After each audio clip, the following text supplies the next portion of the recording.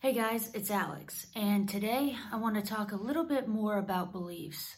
Yesterday, we talked about how beliefs work and what really shapes the way that makes us feel the way we feel about things to the point where we can hold such a staunch opinion on something, run into somebody at the grocery store who lives in the same community, but yet they feel something so different. And really what we talked about comes down to the fact that all of our observations and experiences all combined together are what impact the way we feel, and that observation plus emotion is what really creates those beliefs. So today I want to talk about how you can potentially get someone to change what they believe in. Now, in just saying that, I've made a huge mistake in verbiage. And it's because most people think this way that I say it like that. You can't get anybody to change what they believe. You'll never do it. You can't do that. They have to change what they believe if they're going to change what they believe. So if I'm engaged in a conversation where I want to persuade someone to feel a different way, it's going to be them that has to embody that feeling, and all I can do is present particular bits of information that gets at the core of their current belief system and allows them to think about things differently. Believing something totally different from what you have believed your entire life is a very uncomfortable thing. If you walk up to a Democrat and start basically preaching about the virtues of being a Republican, and this person has had their entire lives spent observing things, feeling things, witnessing people around them blame the other party for all their woes, you're going to have an incredibly difficult time for them even giving you the time of day, right? So forget that. You have to remember this when you are trying to persuade anyone of anything. You don't matter. You, the person trying to convince that other person that what they have believed is not the only way to believe, you have to take you completely out of this conversation. People have to feel in themselves an incentive to change a thought process. So your job as someone who is persuading someone else, and we're equating persuasion with perspective and beliefs in this conversation, if you want to get somebody to change the way they think, you have to think and ask a lot of questions about why they currently believe what they believe. And you have to do that in such a way that makes it feel for the other person that you are not trying to convince them of anything.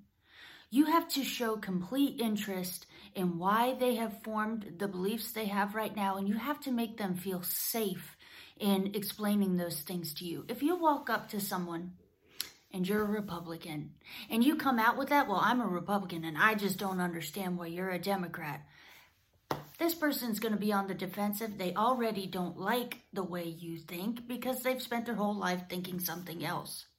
So it is much better to take self out of it in general and always when negotiating, persuading, and trying to understand anyone in order to hopefully bring perspective to someone else and get them to start thinking a little bit differently.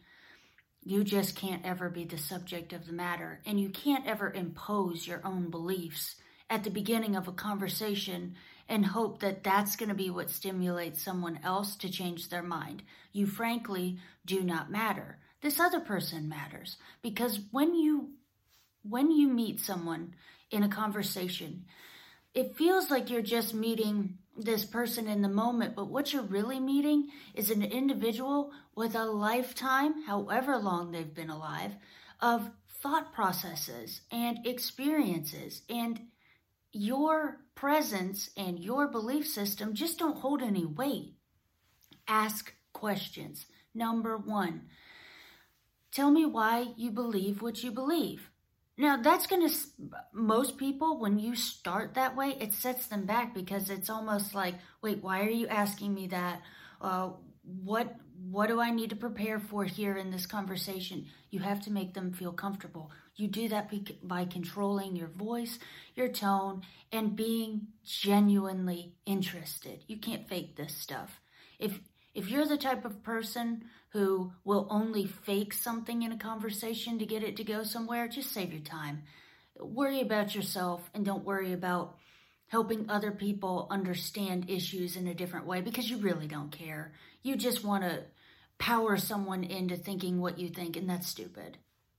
So, if you're going to have these conversations, you're asking questions like, tell me about a time in your life where you really realized that you needed to align with that political party. And we're just using politics as an example because we can't escape it. It's inundating us on every single media outlet, from your phone to the television. So it's just an example. Tell me about a time. And when you say things like that, it makes it personal. It brings them into the conversation as the subject. Now, what you can do when they give you this example is you can say, I can understand how that would definitely impact the way you think about things. And the only thing I can compare that to is I know someone who had this experience, and because of how that made them feel, that's why they think the way they think. I wonder if, and then you start taking the conversation down this path of questioning of, I wonder if in this scenario, what would you do? Well, let me just give you the scenario. Let's say blah, blah, blah. And then you give the scenario and you allow them to think through things. And you're making it a very human conversation. The point of all this is I've always found debates and things very strange, because if you watched the last presidential debate, no one was talking to each other. No one was attempting to understand each other. They were just spitting out what they believe to each other, fully knowing that they're never going to meet halfway on an issue. And I just find that ridiculous. There is no reason why we can't have better discussions with each other and try and determine why we believe the way we believe. It is a human nature fact that we have far more in common than we have differences. When we're hungry, we all need to eat. We all have to sleep. We all care about our families. We all care about jobs. We all care about health. All of us. It is astounding that the way we discuss things, particularly what we believe in, is in no form a conversation. It's, I feel this way. Well, I feel this way. And there's no acknowledgement. If you want to change or impact the way someone else thinks about something, you have got to acknowledge the way they currently think today. You have to acknowledge their beliefs as they stand today. By acknowledging that, you are not saying, you're right, I'm wrong. You're not saying that. You're saying, I hear you. I'm listening to you. I respect you enough to acknowledge that you are 100% validated in feeling whatever you feel. A conversation should never really become an argument about beliefs. If you listen to why a person feels the way they do, and you acknowledge that by repeating back to them what they've said, and can truly understand that given those circumstances, they arrived where they arrived in their current thought process and belief system, you have an enormously higher potential of getting this person to then listen to your perspective when it's your turn to talk. But it's not about you. For sure not in the beginning. Not until you earn the respect of the other person by listening to their beliefs, acknowledging their beliefs, and then transitioning that conversation into a very even-keeled, caring dialogue.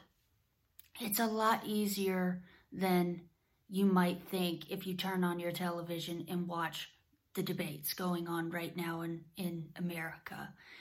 It's just that nobody is changing up their strategy or routine in terms of really truly listening and acknowledging what the other person says. I challenge you to go back to the last debate and see if either one of those men acknowledged what the other was saying in any way other than a combative way. I guarantee you can't find it.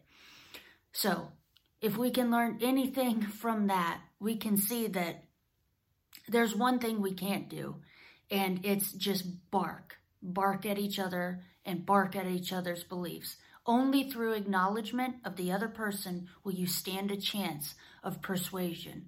And that goes for negotiation too. So I hope you found something valuable in this video. Until next time, I hope you have healthy, happy conversations, and I'll talk to you later.